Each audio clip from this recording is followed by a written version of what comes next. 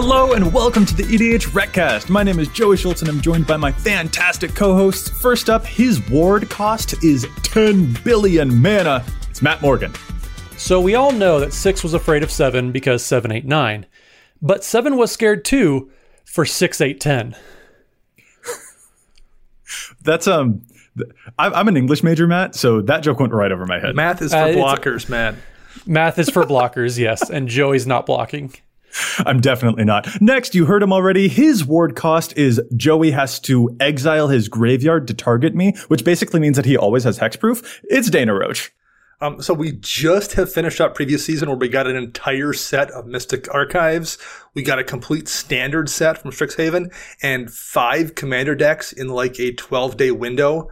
So I am ready to take the rest of the year off. I think we're all finished and we're just going to coast the rest of the way, I think. No? Is there more Dana, stuff? Is there more stuff coming?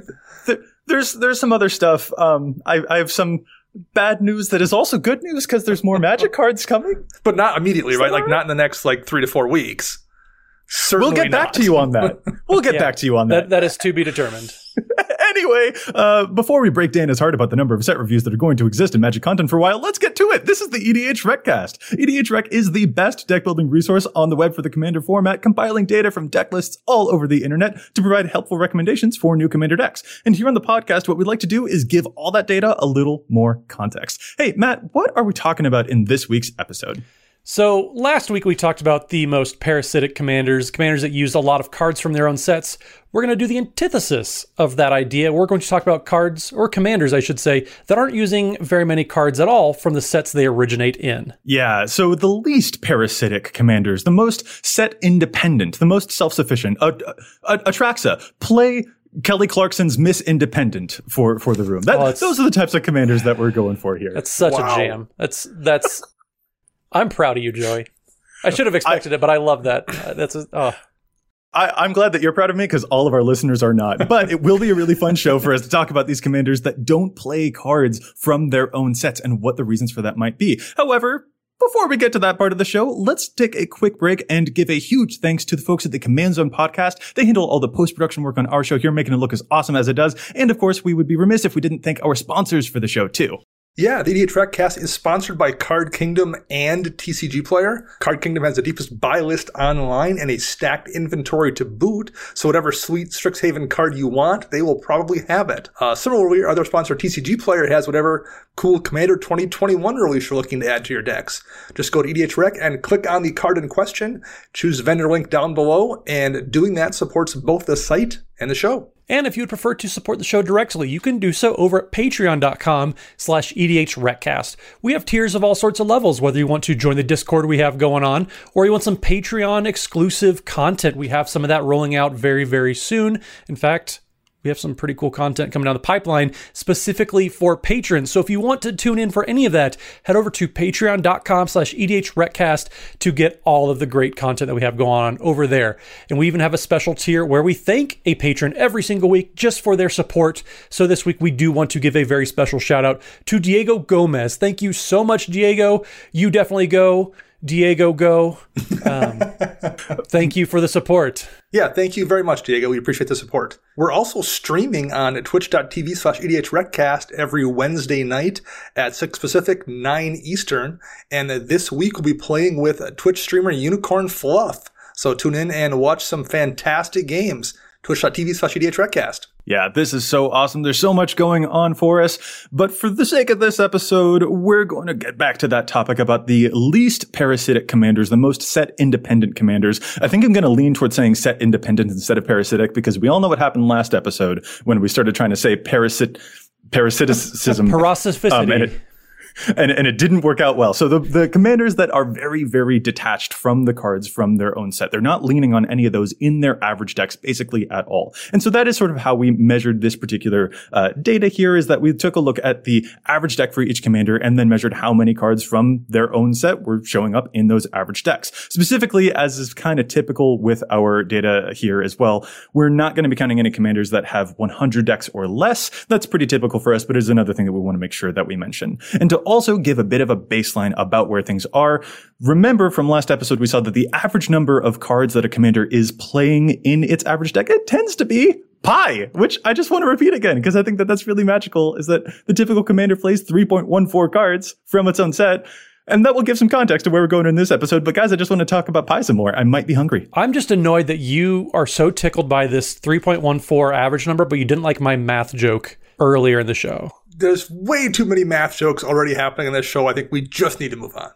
Very, very much. So yes, in this one, to compare against those, the commanders that were playing like an average of 3, here we're going to be talking about ones that have very, very few, like 1 or 0. So Dana, how about you just get us right to it? Tell us all about all of the commanders that only play like 1 or 0 cards from the set that they originated in. Go on. Tell us all about all of them. There are 130 commanders that use 0 cards from their own set. So number 1... we have Abashan, Cephalid Emperor. Number 2, Dana. Adamaru, First to Desire. Number 3, Add an Oakenshield. Just bear with me. There's only 127 more to go. Number 4. Matt, we might need to take control of the store. So what you're saying is that there's a lot, and if we were to try to go through all of them, we'd be here all day. Now that list isn't doable. However, the commanders that only have 1 card from the set they were in, that is more manageable. That's 136. So that list... No, Dana, stop. Okay, here, I'll say parasitism more often to make you stop. Okay, so that's a lot, so we can't go through all of those. That's so many. Well, I know this sounds unheard of, but I'm going to shut down this nonsense real quick. For the sake of us actually getting through this show. So we do need to lay some more ground rules, as is tradition. We do need to point out that we're only going to talk about the commanders that have at least 1,000 decks to their name, and these all are going to be commanders that are using 0 cards from the set they originated in. So we are going to have a little bit of a cutoff because obviously we don't have time to talk about 236 commanders, 266. What was it? There's a lot of commanders that Dana would probably love to talk about because nobody's heard of them.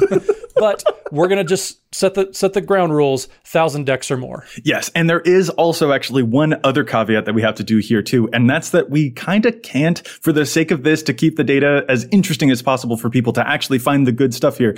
We are not going to be counting any of the commanders that come from a really small set either, such as a precon. So as much as we love Yuriko Tiger Shadow, and it's interesting that she's not playing any cards from the set that she originated in too, it's kind of like, well, yeah, of course she not. Like, there weren't any other ninjas in the Amanatu deck, so of course there wouldn't be. Like, that's kind of an easy one. And another thing about that list of all those things is that most precon commanders don't tend to play stuff that came in their average precon. So like to include them would just be kind of a wash. So yes, Matt, we are going to do that. It has to have 1,000 decks or more, but we're also not going to include small sets like precons or even stuff like Jumpstart, because that just wouldn't quite be fair since they don't have as much of a pool as a regular standard issued set. Yeah, turns out if a commander only has 50 eligible cards and they're only playing 2 of them, that's not that interesting of a conversation because there's nothing to pick from. Exactly. So let's get to it now. We're not going to do the top 10 because we do have a few more to talk about here. We are going to go through 16 different commanders that have 1,000 decks or more to their name and which all play 0 cards that also were printed in their own original set in their average deck. Dana, start us off. Don't talk about Abashan or whatever those other things are. Let's go with this list. What are some commanders that play 0 cards from their own set? So at number 16, the first one we're to talk about here is Marwyn the Nurturer from back in Dominaria. 2 and a green for an elf druid. Whenever another elf enters the battlefield under your control, put a +1/+1 counter on Marwyn, and you can tap her to add an amount of green mana to your mana pool equal to Marwyn's power. So no cards from the Dominaria set in Marwyn decks, which makes sense when you look at Dominaria and see there's only 3 elves in the entire set. And this is a commander that very much cares about elves. Yeah, like Dominaria, despite all of the stuff that it had going on, doesn't actually have a whole lot of Elvish tribal support to help out this commander in the ways that it could help out all of the other 40 commanders that were in that set. So this one happened to just not be as supported because of how big that set is. Well, and a really funny observation about this too is on last week's episode, we talked about how all the parasitic and, the high parasophicicities, whatever that word that we made up is, the commanders that ranked very high on that list, they all came from tribal heavy sets. And you make a tribal heavy commander, you expect to see a lot of support around it. That is not the case with Marwyn the Nurturer. Yeah, there's just not nearly as much that can happen for her, probably because of how much else was going on in that set. But yeah, that is really interesting. To get a good parasitic quote-unquote commander, it does have to have the right setting and support, and Dominaria didn't happen to have that for Marwyn. Let's move now to number 15. We're going into some completely different colors. Matt, I know that you love green, but we are going to move to Esper now. At 15, we have Sentriplets. This is a 5-mana artifact commander from Alara Reborn, a 3/3 human wizard that at the beginning of your upkeep, you can choose target opponent, and then this turn, that player can't play spells or activated abilities, and they play with their hand revealed, and then you can play cards from that player's hand this turn, so you get to steal from your opponents. This is a really, really fascinating one, and I bet that if we had done this report a while ago, Sentriplets might have seen some hits that came from Alara Reborn in its average deck, but as it is now, the scape of Esper artifacts has just changed so much that the Sentriplets now gets to be way more controlling than it is ever focused on artifacts as a base in its deck. Yeah, it's probably playing a healthy amount of cards from Alpha Beta with Wrath of God and Counterspell and all these heavy control aspects. I don't know how many people are probably playing a Sentriplets artifact heavy deck. They're playing probably just straight control. It's one of probably the more salty, if I remember, looking back to our salt list episodes a few months ago. Sentriplets was pretty high up on the list, so it wouldn't surprise me just not a lot of people are even playing Sentriplets anymore. But obviously 1,300 decks, quite a few people still are, I guess. Well, what's really interesting here is we're looking at two cases back to back that are kind of the polar opposite. You have Marwyn, who specifically wants elves and was in a set without many elves. So like there's a really obvious focused build path there, and the set she was in just didn't provide those cards. Sentriplets, on the other hand, has a very specific ability, but it's not asking you to necessarily run any support cards that really help like support that ability. So you just run whatever is going to support the way you want to play, and that isn't necessarily at all married to the set it's from. Yeah, no, and the set that it's from is doing so many Esper creature artifacts. All of the stuff is based around artifacts synergy, that when you start moving to a control deck, those things just probably kind of fall off, especially because you can play those things in plenty of other Esper artifact commander decks now, especially stuff like Sharuum, which came from the same block, even if it wasn't from the same set. So this is a commander that's experienced some growth because it used to adhere a lot to the Esper artifact stuff that was going on from its set, but it's broken free of that. And now it just doesn't have as much that's going along this salty control route that it's able to stir up anymore, which gives it a bit more independence from what was going on in Alara Reborn. And I think that's cool. Well, moving on to number 14, let's get away from Esper colors because nobody plays those colors anyways. Let's move on to good things. That is red-green. So coming in number 14, we have Xenagos, God of Revels, which is 3 in Gruul colors, so red and a green, for 6/5 legendary enchantment god. Is indestructible and has that Theros god clause as long as your devotion to red and green is less than 7. It's not a creature, but the important part here is the ability that at the beginning of combat on your turn, another target creature you control gains +X/+X until end of turn, where X is that creature's power. So you see a lot of just big, green, stompy, good things that everyone does love. I know we do. The numbers are here to support it. The bad thing about it is Born of the Gods didn't really have a lot of big, stompy creatures in that set. So you're seeing a lot of cards in the Xenagos deck that just happen to be, creatures that fall into what Xenagos wants to be doing that didn't really come from Born of the Gods. Yeah, you want to play like huge 6-mana 20/20s or something that Xenagos can just pump up to hit just one shot a player with a single creature. Or even I think there were some players using Infect cards that were just a 5/5 with Infect that Xenagos can pump up to a 10 lethal. All good things. None of that. All good things.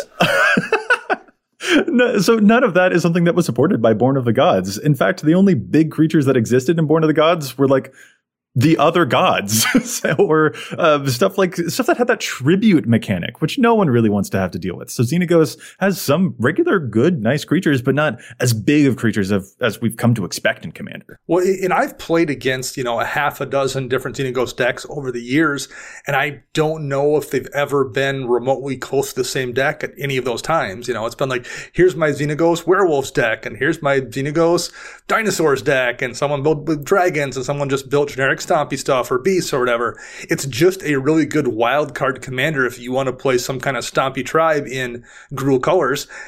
So, and it's not suggesting you go any one particular way. So it's just really, really open-ended.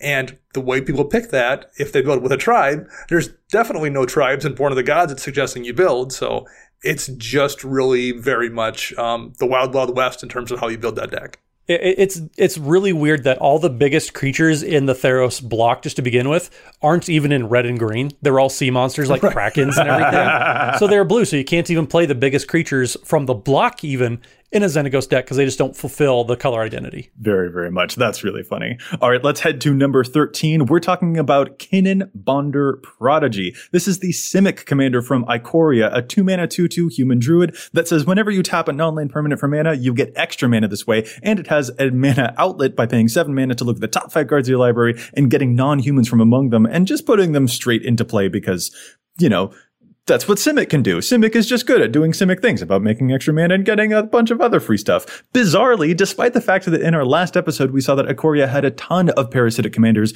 Kinnan shows up as one of the least parasitic commanders. There's just nothing that Kinnan is interested in playing from Ikoria in the average Kinnan deck. Well, the average mana dork and mana rock that came in Ikoria either were 3 colors or just weren't that efficient.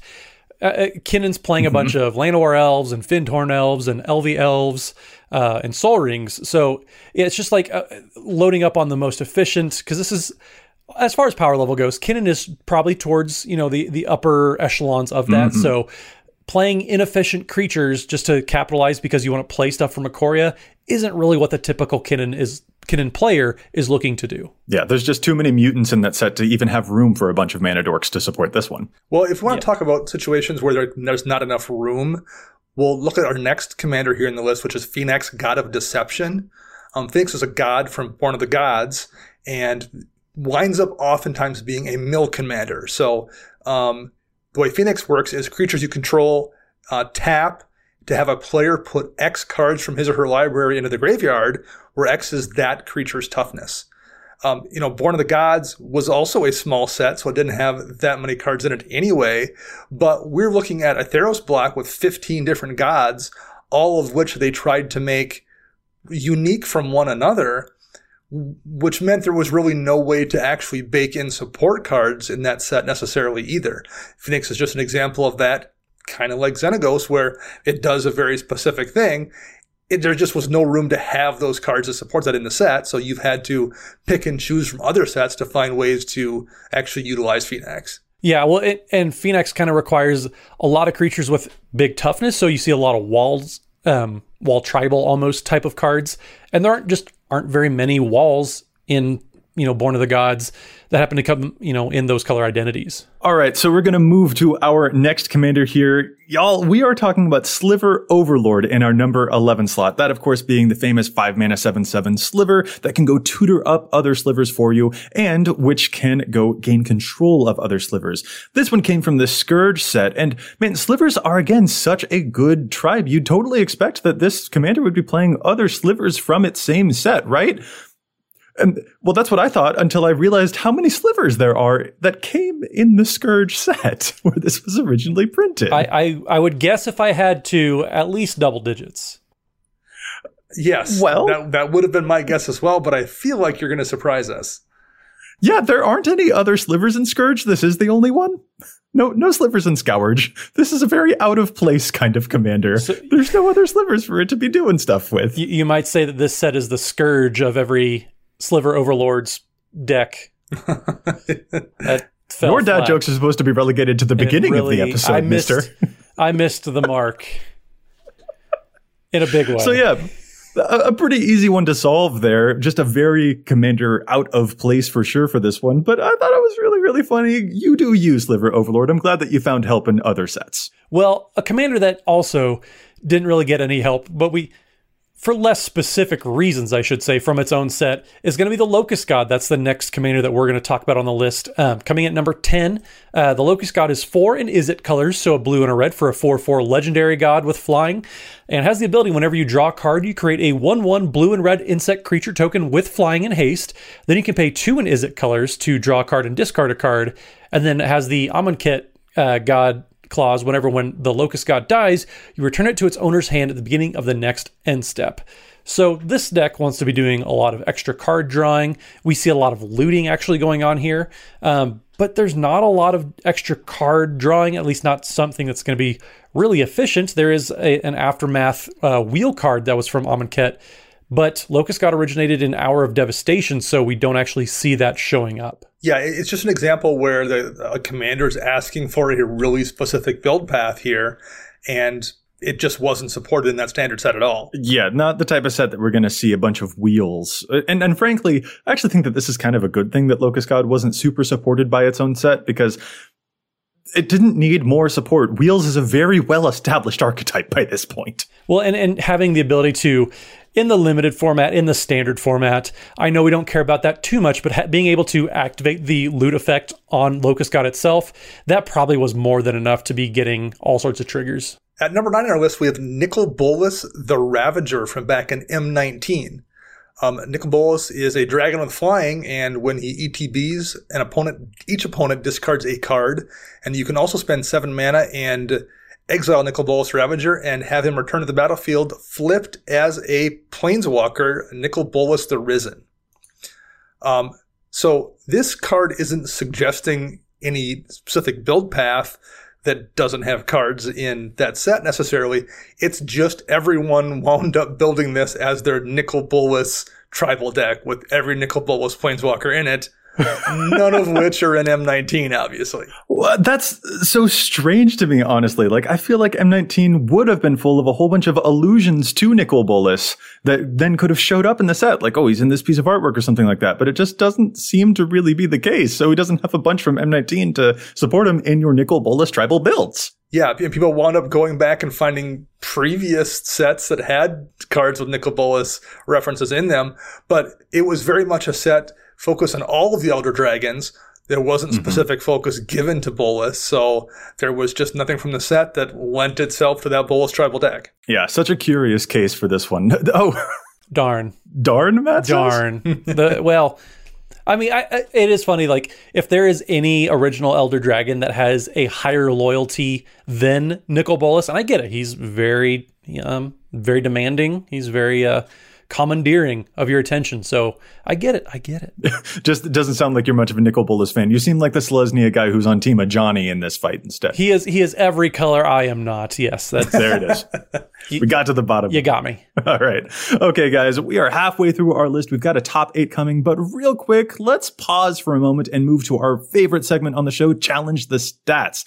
This is just one of our favorite things to do on the show because there's so much data on EDHREC. But real quick, we have a new twist. We've got another announcement that we want to pause and give some weight to here too. Yeah, we are very happy actually to announce that AltarSleeves.com is one of our new sponsors who are going to come on, and they're sponsoring the Challenge of Stats segment, as it were. We're super excited. Head over to altarsleeves.com/EDHRECcast. That is the way that you can support the show, and you can buy the altar sleeves that you want. Altar Sleeves is an awesome resource if you want to get altars of any card den, but you don't actually want to mark up the card itself. Altar Sleeves is an amazing alternative option. Yeah, it can even be as simple as just a new frame around the card, or it can completely change the art.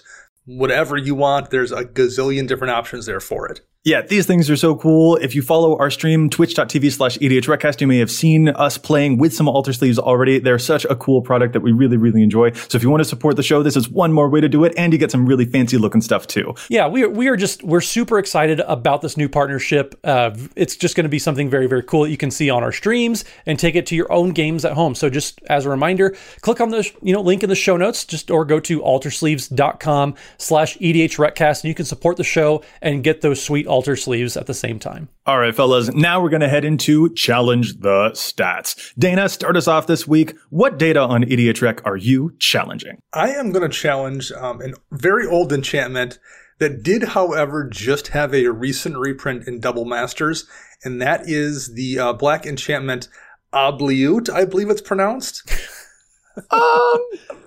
Something along those lines. I think it's Obliute. Okay. It's got that accent on the E at the You might well be right. I have no clue. Regardless. Goodness. It is an enchantment for 1 and black.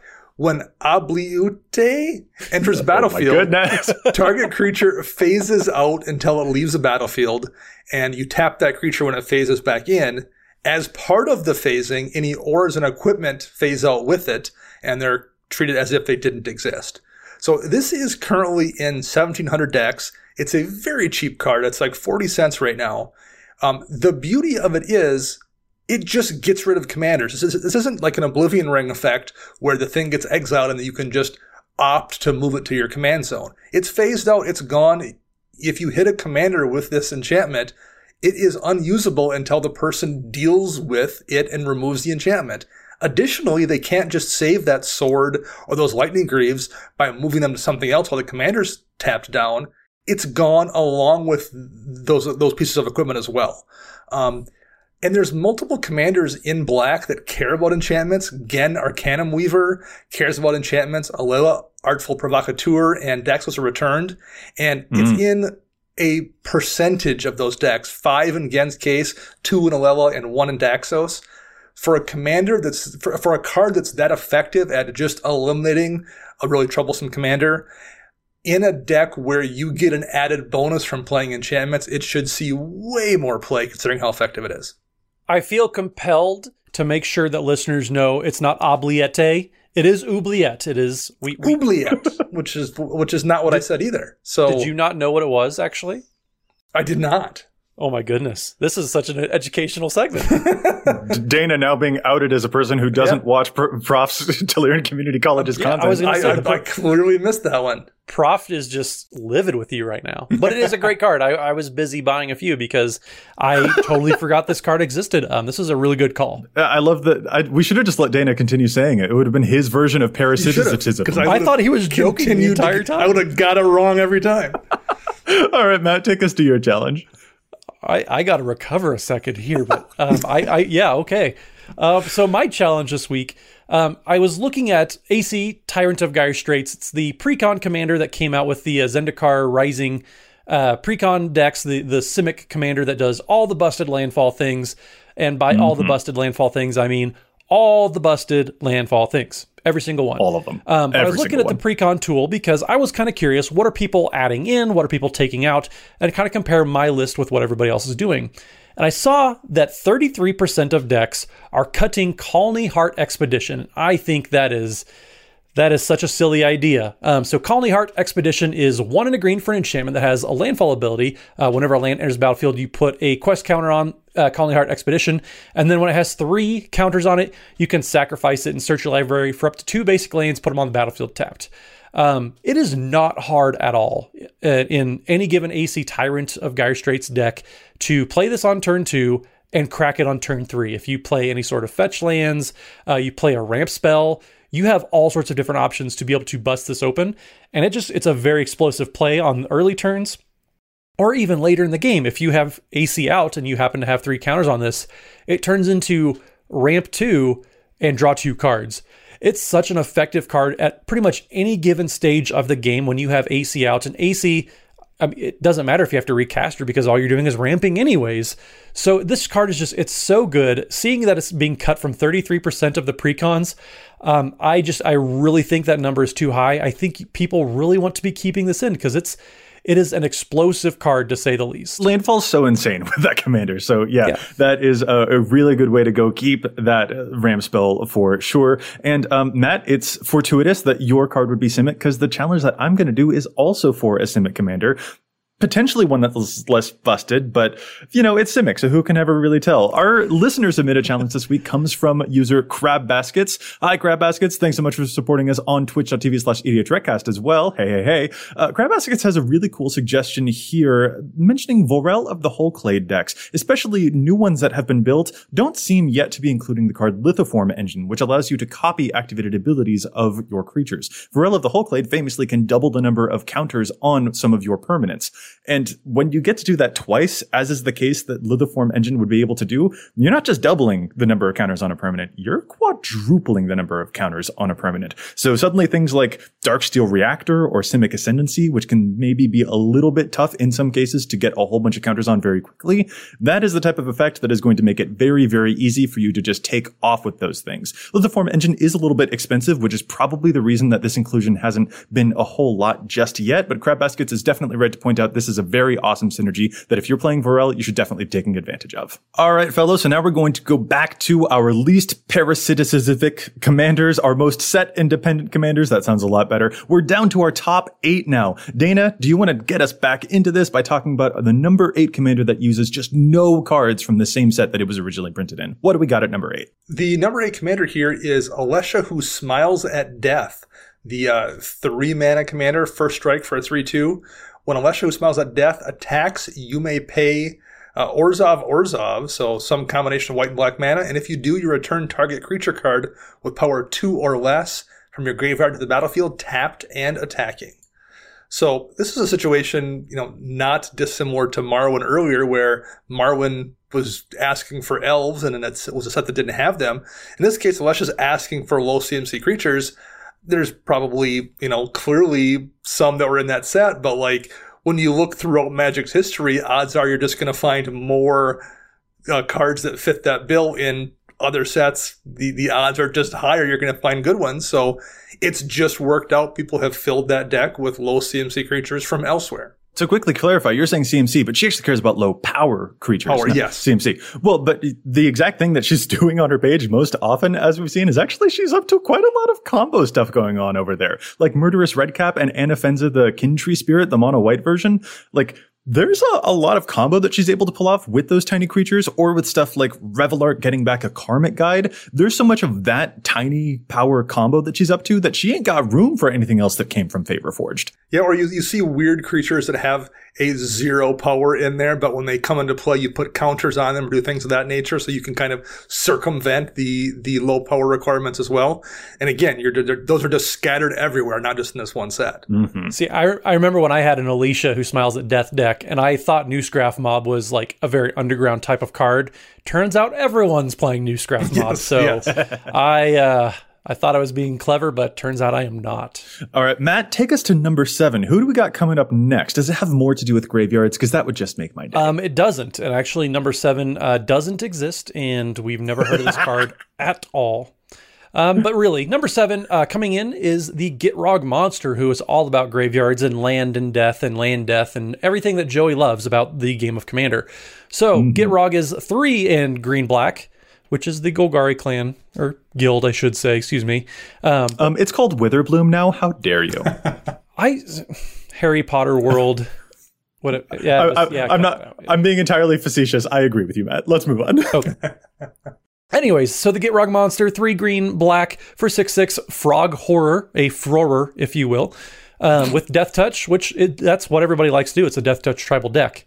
Only not really, because at the beginning of your upkeep, you sacrifice the Gitrog monster unless you sacrifice a land, which is cool because you can play an additional land on each of your turns, and whenever one or more lands is put into your graveyard from anywhere, you draw a card. And turns out this card is just a combo machine, and Shadows of Innistrad just had no combo machine parts, so they're not really playing anything from that set because everything with the land death just isn't really supported from that set. I will never be able to get over you calling it the Frorer. The Frorer, yeah. That was terrific. Yeah, Shadows of Innistrad actually contained really excellent landfall cards, and even landfall get back out of the graveyard cards. Like Tireless Tracker came in Shadows of Innistrad, and Gitrog's not even running that. That's how tuned up and optimized this commander gets to be. On its surface, looks like it may be doing landfall stuff. It is not doing landfall stuff almost ever, and it's then causing people to just choose a smorgasbord of cards from everywhere, not Shadows of Innistrad. Yeah. The cornucopia of sets that are not SOI. Indeed. All right, let's move now to number 6. We are going back to Hour of Devastation, actually, because Hour of Devastation also had the Scarab God, and the Scarab God also was not very well supported by its set. This, of course, was the Dimir commander, the god, the 5/5 that can scry and make your opponents lose life when you get zombies, and it can also create tokens out of the graveyard. It pays 4 mana to rip a creature out of the graveyard and make a zombie token version of it. So it's Reanimator, which is just absolutely the best thing ever, and Hour of Devastation didn't give it enough support, enough stuff to reanimate to turn into zombies, which that means that Hour of Devastation, how dare it? It didn't support the reanimation here enough, and that's just a crime. How could it? How dare it? Well, Joey, I would say it's not even so much that it didn't support that. It's just that there's been so much reanimation and zombie stuff printed throughout the years that when you're grabbing the best of it. There's just so many good options, and it just so happens none of the best ones were in that set. Mm-hmm. Up next here on our list, we have Jodah Archmage Eternal from back in Dominaria. Jodah is a 3-color commander with a 5-color kind of ability that says you may pay WUBRG rather than pay the mana cost for spells that you cast. So that's a very specific ability that can be applied to almost everything, just full stop. So this is a commander that you can use kind of as your wild card commander for whatever stuff you want to do in 5 colors. Yep, turns out when you can play pretty much anything, the world is your oyster as far as what you're going to put in your deck, and why be limited to only one set? You can play all the sets and just all the big things from all the sets too. Yeah, crucially here, the card Omniscience didn't get printed in Dominaria. It was printed in a completely different core set. So, this is an Omniscience deck that Jodah loves to cheat out those big 10 mana things, and Dominaria just wasn't full of the Omniscience style things. Well, speaking of Omniscience, this commander does not play that card, actually, at least not typically. So that card is going to be Zur the Enchanter coming up next on the list. So Zur is the 1 in Esper colors, so a blue, a black, and a white for a 1/3 legendary human wizard with flying.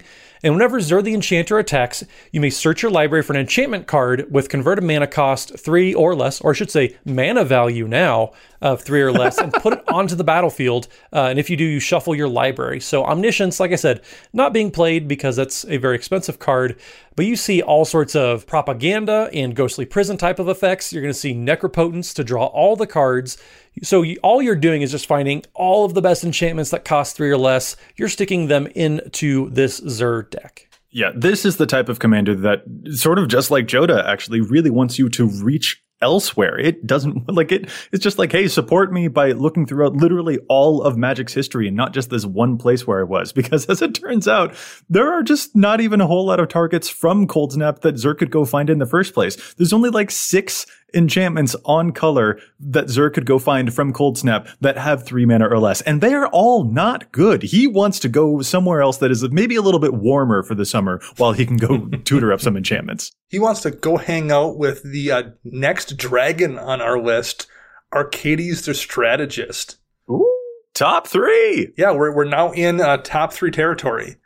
So Arcades the Strategist is a well-known wall commander, and he's banned colors, flying, and vigilance. Whenever a creature with Defender enters battlefield under your control, draw a card, and creatures you control with Defender can attack as if they didn't have it. So it's a deck asking you to play walls, and it just so happened there weren't very many walls or creatures with Defender in M19. Yeah, so Dana, I did a little bit of number crunching on this one as well, looking through M19 to see how many defenders could have been in the set that might have helped out Arcades if you were drafting it in Limited, for example. There's not a lot that could have possibly helped out this commander. There's only 5 on-color defenders from M19, and most of them are very bad, like Novice Knight or Suspicious Bookcase. Novice Knight is commander staple, that Novice Knight. Right. Just like they couldn't even have given poor Arcades players a Wall of Swords in that set. I think there was like a Wall of Mist, but even then Arcades has so many defenders to choose from that like there wasn't a lot that was going to be supporting it there, because this is a very, very specific type of ability to work around, which means you're going to have to look more than just in M19 to get the best defense that you can possibly get. So that's our number 3. Matt, who do we got at number 2? Number 2, we have a Jeskai commander, and if you are a Discord moderator of the EDH Retcast, you probably love this commander. It is Kaikar's Wind's Fury, which is the Jeskai commander, 1, a red, a white, and a blue from Core Set 2020 for a 3/3 legendary bird wizard with flying. And whenever you cast a non-creature spell, you create a 1/1 white spirit creature token with flying, and you can sacrifice a spirit to add 1 red mana to your mana pool. So obviously, Kaikar wants to be casting all of the creature spells, right? No, all the non-creature spells. Had you pump faked for a little bit there, didn't I, Joey? I'm still getting over the fact that you wanted to point out how our Discord mods will give me a hard time about loving Golgari too much. That is true too. But yeah, it turns out, it's another one of those very open-ended. Why limit yourself to Core Set 2020 non-creature spells when you have all the non-creature spells from all the sets that are Jeskai colors? There's quite a few of them. Let me just lay a hint there for you, considering there's blue in the Commander's color identity. Yeah, Kai is really leaning into some very explosive cards. Impact Tremors, Anointed Procession, things like Jeskai Ascendancy are fantastic, and none of those were found in the set where it was printed. Yeah, that's I want to be happy for Kaikar because it's clearly broadened its horizons, but also, I don't know, it's Jeskai. Where's the green and black? I don't know. I don't want this one to be independent. We've been asking our moderators that for years and still haven't gotten a good answer. So, well, all right, Joey, maybe the last Commander will have green and black in it. Maybe. Yes, let's do that now. Let's move to our number one. This is the most popular and the least parasitic commander on this list that we've got. We're taking a look at Sisay Weatherlight Captain. Doesn't play a single card that also came from Modern Horizons. Sisay Weatherlight Captain is the 3-mana 2/2, gets +1/+1 for each color among your other legendary permanents, and you can pay 5 to go and find legendary permanents from your deck as long as you've got enough power on Sisay herself. This came from Modern Horizons, which has quite a lot of original cards as it turns out. You know, stuff like Talismans, stuff like Generous Gift. But Sisay's not playing any cards in her average deck that originated from Modern Horizons, because Modern Horizons only had like 8 other legends that she could go and find. And while Urza's really, really nice, you know what's even nicer? Stuff like Shrines or Planeswalkers, which will just dominate a typical Sisay page. So Urza, you're a little expensive. Move aside. We're going to talk about some Shrines for Sisay instead. That's just way more her MO. Well, and those shrines do a thing all unto themselves.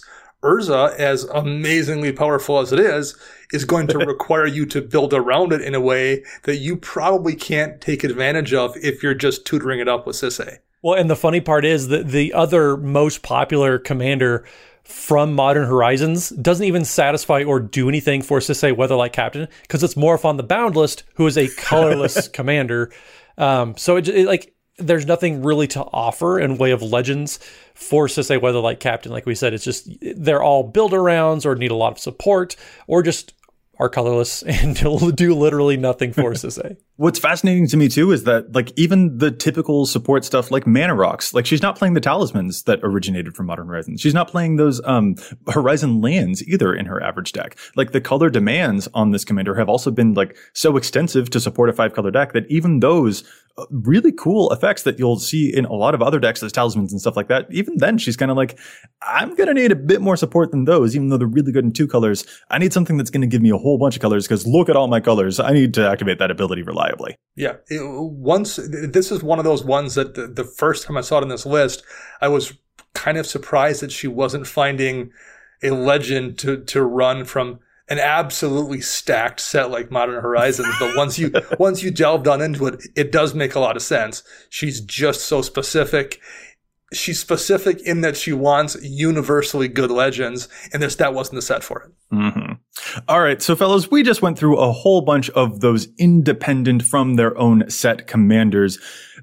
I just kind of want to take the temperature of the room here after we've gone through all of those, because that was quite a lot of data. But was there a through line that you noticed between any of these? Like, Matt, did you happen to catch any similarities between all of those commanders that we talked about that might sort of explain, I don't know, a pattern about why they would be so set independent from all of the other cards that they could be playing from their own original set? Well, it's funny. You either had commanders that were fairly open-ended, so you could draw from literally any set and do almost whatever you wanted with it, like Jodah that we saw, or they were super, super specific, like Marwyn the Nurturer, and just had zero support within that set. So even though you were doing something that you think would have been fairly well supported, it just wasn't in that set. So like, poor Sliver Overlord just couldn't do anything with the slivers in his own set. Yeah, and I would imagine this is the kind of thing that we will see probably more and more moving forward, because the vast majority of these cards are from the last couple of years. And I would guess that trend is going to continue as they continue to make commanders that kind of do relatively specific things for a commander. And we have more and more sets to choose from. Like the pool becomes more and more diluted. You know, if a commander came out 15 years ago, you only had X amount of sets to choose from. Odds were okay, you were going to find some cards from the set it was in. Today, when you can look back and there's, it looks like checking the stats, there's been 17,000 sets. It looks like they've been printed since the start of Magic. You know, odds are your 99 cards aren't going to come from those 17,000 sets. So I want to layer on. That's an exact number too, Joey. That's an exact precise number. I'm trying to move past that, man. That was great. But I do want to add on to something that you mentioned there by actually throwing in one more piece of data here about the independent sets. Specifically, we actually heard the same set come up a couple of times when we were going through those top 16. So I wanted to take a quick note to look through the sets that they produced the most independent commanders. They had the greatest number of commanders that didn't care about the other cards in their set. And when it comes to those, when we're looking at sets rather than just individual commanders, what we actually have is a tie between Hour of Devastation and Dominaria. Both of those sets produced 5 commanders that don't play any other cards from either Hour of Devastation or Dominaria. So from Hour of Devastation, for example, we saw stuff like the Scarab God and the Locust God. And then from Dominaria, we also saw stuff like Marwyn and Jodah. And there are plenty of other ones there too. But what's interesting to me there is the Dominaria. Dominaria had a lot of commanders that didn't get as much support from the Dominaria set. And that is what kind of makes me wonder about something that you were just mentioning there, Dana, specifically with regards to the Commander Avalanche that we've expressed in a previous episode as well, especially with Kaldheim having 30 or 40 commanders. I'm just kind of wondering if this same set independence might be something that we see a whole lot more because of how many commanders we're getting nowadays. And it just will happen to be the case that each of those commanders can't be supported by their set because there's just so much going on for all the commanders that are coming from that set. Eventually, a bunch of them are going to be left out in the cold, committing to this Avalanche metaphor, because there's just not enough in the set to support every single one of them. I think that's a really good observation, Joey. Eventually, we're going to hit this point of diminishing returns as far as how many archetypes can you support in a limited set? How many commanders can you support to be able to be playing all these different cards from their own set when they don't have a dedicated precon, for example? So yeah, I do think that, with the increase in commanders that we are seeing from every given standard legal set, the amount of them that are going to fall into this list is probably going to go up to equal, that the same rate. Mm-hmm. Yeah, I mean, it just should go to show you how absolutely packed with Legends Dominaria was when a elf tribal commander couldn't find elves in the set, and an angel tribal commander couldn't find angels. Yeah, and I feel like that's the kind of thing that we might see a bit more of going forward. And that isn't to say that it's necessarily a bad thing. Being set independent, that's really cool. Having stuff that is too parasitic is sometimes not really helpful. Like we saw last episode when we were talking about mutants. I mean, that's not the kind of thing that we're going to see in just any set. So the open-endedness there, that can be really useful. But the independence is just an interesting contrast that I feel like we might see more of. And we as players will have to figure out how comfortable it is that we feel with all of that. I mean, I guess my only thing to add to this conversation as we leave is I'm glad I don't have to say pacifism anymore. 12 times an episode. Are you trying to say parasiticism? That too. It's almost as bad as obliute. Oh my goodness. So at least I know that pacifism is a completely separate word. Oh, man. Well, I'm glad that listeners know that they can come to us for data, but definitely not for card pronunciations. Anyway, fellas, with that, I think we're going to call this episode to a close. So if our listeners would like to get in touch with us, where is it that they can find us all? Matt? So you can find me on the Twitters at Mathimus55. That's MATHIMUS55. And don't forget, Wednesday evenings we are streaming over at twitch.tv/EDHRECast. This upcoming Wednesday, we have Unicorn Fluffy coming on. We are very excited to have them on, and it's going to be a great time as always. Hopefully we'll cast some Oblietes and trap some commanders. And Dana. You can find me on the Twitter birds at Dana Roach. You can hear me on the other show every Monday, CMDR Central, and I'm writing articles for EDH Rec and Commander's Herald. You can also find all of us together at patreon.com/EDHRECast. And I'm Joey Schultz. You can find me at Joseph M. Schultz on Twitter, and you can follow the cast at EDHRECast on both Facebook and Twitter. Plus, if you have a question, you can contact us at edhrecast@gmail.com. Our thanks go out once again to the whole team at the Command Zone for handling the post-production work on the podcast. And we want to thank our sponsors, TCG Player and CardKingdom.com. You can find them using the price info links on EDHREC or by visiting CardKingdom.com/EDHREC to show your support for the show. And don't forget that we are also now sponsored by Alter Sleeves. If you are interested in getting some new art on your cards, go to altersleeves.com/EDHRECast, and that supports the show too. Listeners, we'll be back at you next week with more data and insights. But until then, remember, EDH wreck your deck before you wreck your deck.